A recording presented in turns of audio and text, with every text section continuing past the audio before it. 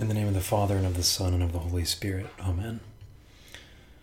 Alexander Schmemann wrote, "This world rejected Christ, refused to see in him its own life and fulfillment, and since it has no other life but Christ, by rejecting and killing Christ, the world condemned itself to death. Its only ultimate reality is death, and none of the secular eschatologies in which men still put their hope can have any force against the simple statement of Tolstoy, and after a stupid life there shall come a stupid death. In its self-sufficiency, the world and all that exists in it has no meaning, and as long as we live after the fashion of this world, as long, in other words, as we make our life an end in itself, no meaning and no goal can stand, for they are dissolved in death.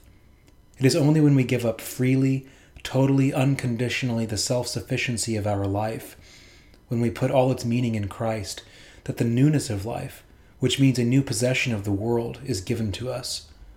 The world then truly becomes the sacrament of Christ's presence, the growth of the kingdom, and of life eternal." Our gospel lesson for the day, though directly related to Israel's religious leadership and their rejection of Christ, is very well summed up by Father Schmemann. The world has condemned itself to death in rejecting Christ, the source of life. This parable, rooted in the prophetic tradition of our Old Testament scriptures, is about Israel, at least initially. God brought the descendants of Abraham out of slavery in Egypt into the land of promise, just as he had sworn to their ancestors. He gave them a covenant through Moses by which they could honor him and live a life of flourishing in the land. That covenant included a series of incredible blessings for those who remained in covenant faithfulness with God, and it also predicted incredible destruction for those that willfully continued in covenant unfaithfulness. Throughout Israel's history, God sent prophets to come and call them back to himself. Very often the prophets would have the harshest critiques for the religious leaders of the day, essentially saying that they had become blind guides leading people astray, telling them whatever they wanted to hear. As in the parable, so often the prophets of God were maligned, abused, beaten, and sometimes killed. Here again, as with the parable of the workers who joined the workforce late in the day, we see the incredible mercy of God. Time and time again, he sends his messengers to people rebelling against him. Time and time again, he calls out the message of repentance and faith, inviting people back into loving fellowship with him. And time again, the people refused. In the parable, the plot comes to a head when the landowner sends his son, saying, "They will respect my son." The irony with which Jesus and Matthew have set up this exchange between Jesus and the Pharisees is incredible. Jesus is riffing off what should have been a fairly well-studied text from Isaiah that we had read for us as our first lesson this evening. It's a song about God's vineyard that had been set up in every way to flourish, yet failed to bring forth fruit to reflect that flourishing. What the religious leaders should have known is that the vineyard was Judah and Israel, and in fact the very people that they condemn as wretched men, deserving a wretched end, those tenants running the place, well, that's them. And the very one telling them the story is the Son. And as the words of the Father make clear, you'd have to be insane to not respect the Son. And then Jesus quotes to them from the Psalms. "The stone that the builders rejected has become the cornerstone. The Lord has done this, and it is marvelous in our eyes." The images here would have been immediate for Jesus' hearers, as they were involved in a massive temple building project. And just as the actual masons would inspect the stonework looking for the perfect stone to set the initial corner of the building and make it true and square and lasting, so the religious leaders were building a spiritual house and supposedly inspecting the stones, the people under their care. Jesus is telling them that the cornerstone, the thing upon which God's entire dwelling place with man rests, is the same stone that was rejected by them, the priestly builders. We're going to circle back to this in a minute. As Jesus ends this discourse, through which we've been waiting these past few weeks, it's obvious this is not cuddly, cute Jesus. "Therefore the kingdom of God," he says, "will be taken away from you and given to a people who will produce its fruit. Anyone who falls on this stone will be broken to pieces. Anyone on whom it falls will be crushed, ground into powder." In many ways, the entire world has not stopped tripping over the stumbling block of Jesus Christ. How could God become incarnate? How could he get dragged outside the camp to the place of uncleanness and condemnation and be brutally killed, surrounded by criminals? What kind of God gets spit on and slapped in the face but doesn't say a word? What is this weakness, this humiliation? This is why we believe faith is a gift of God and a complete miracle in the human person. Jesus looks nothing like we expect him to. But to stumble over him in this life is to have a life that is broken to pieces. It's to reject grace, to reject mercy. And the heat of his love is so strong that if we're not found in him when he comes again, it's as if we'll disintegrate before such purity and grace, unable to accept it, will be crushed by it. In a certain sense, what Jesus is talking about in this lesson has already happened. The kingdom was indeed ripped from the hands of the religious leaders, and in 70 AD, Jerusalem was destroyed as it had never been destroyed before, bringing an end to the temple system that stood at the center of Israel's life for centuries. And the kingdom of God was given to a people, the church, a new nation made up of Jews and Gentiles who had placed their trust in this Messiah, Jesus, and been baptized into the triune name of God. And this is where we have to do a little extra work.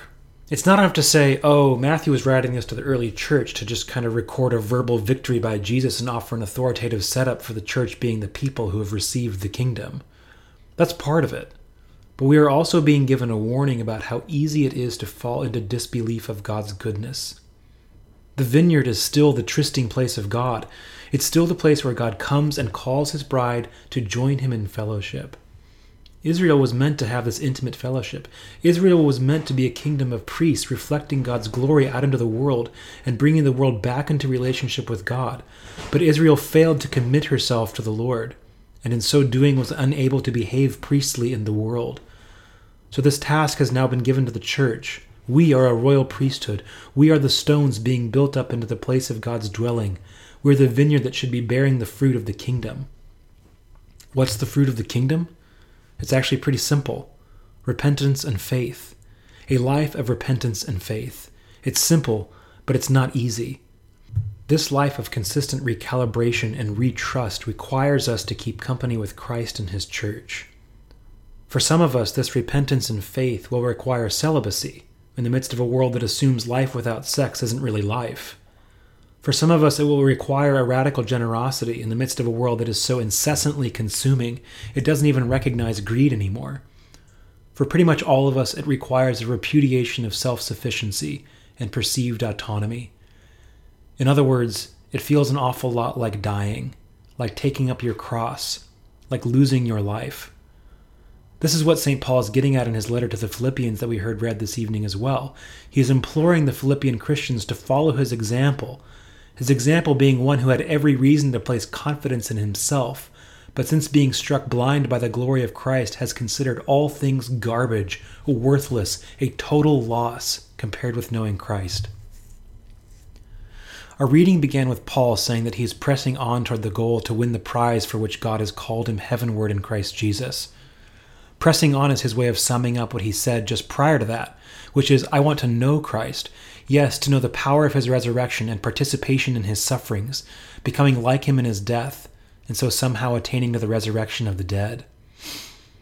Do you see that when we say over and over here that those who have been baptized and placed their faith in Christ are hidden with him in God, what we're saying is this just isn't about a legal transaction on our behalf. It's not just about having your sins forgiven, though they are. This is about being brought into the divine life. It's about participation in Christ. It is this participation that is required if we are going to be witnesses for Christ's kingdom. We've got to be citizens of his kingdom. Telling people that Jesus died for their sins in a place like Portland makes about the same impact as telling them what your favorite coffee shop is. But when you understand that Jesus is the cornerstone rejected by the world builders, and that he's the stone from Daniel 2, remember Nebuchadnezzar has a bad dream, and he tries to get his diviners to interpret it for him, but he won't tell them what he dreamed, because he's gotten wily to their ways. And Daniel has the dream revealed to him by God and goes to explain it to the king. The dream was about world kingdoms coming into power and becoming more and more sophisticated in their power and glory, all portrayed in the image of a statue made of various kinds of metals and clay, strong and precious. But then there is this stone, cut out of a mountain, not by human hands, and that stone demolishes the statue and then becomes a huge mountain that fills the entire earth. Christ is that stone. Kim Jong-un got you down? Trump or Putin or whoever got you worried? The kingdom of Christ is going to demolish all human kingdoms, and all those who have set themselves as enemies of his cross will find that their destiny is destruction. But do you see?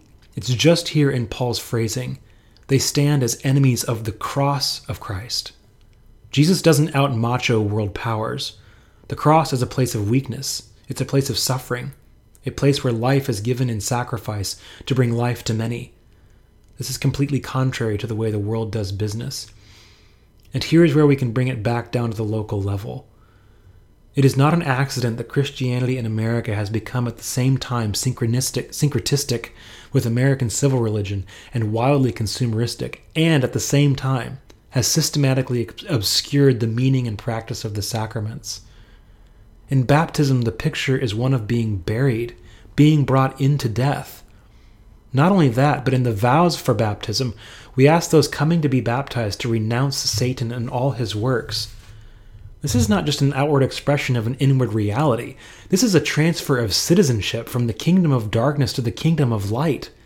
It's all about life flowing out of death through participation in Christ's death. Similarly, in the Eucharist, all the words and images have to do with life through death. On the night that he was betrayed and given up to death, he said, "This is my body given for you. This is my blood shed for you."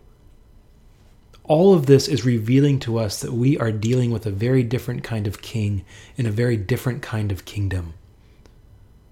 Wherever you've been, whatever you've done this week or this decade, the message is the same. Repent and believe. Nothing more is needed, for as the song in Isaiah said, "What more could be done for my vineyard than I have done for it?"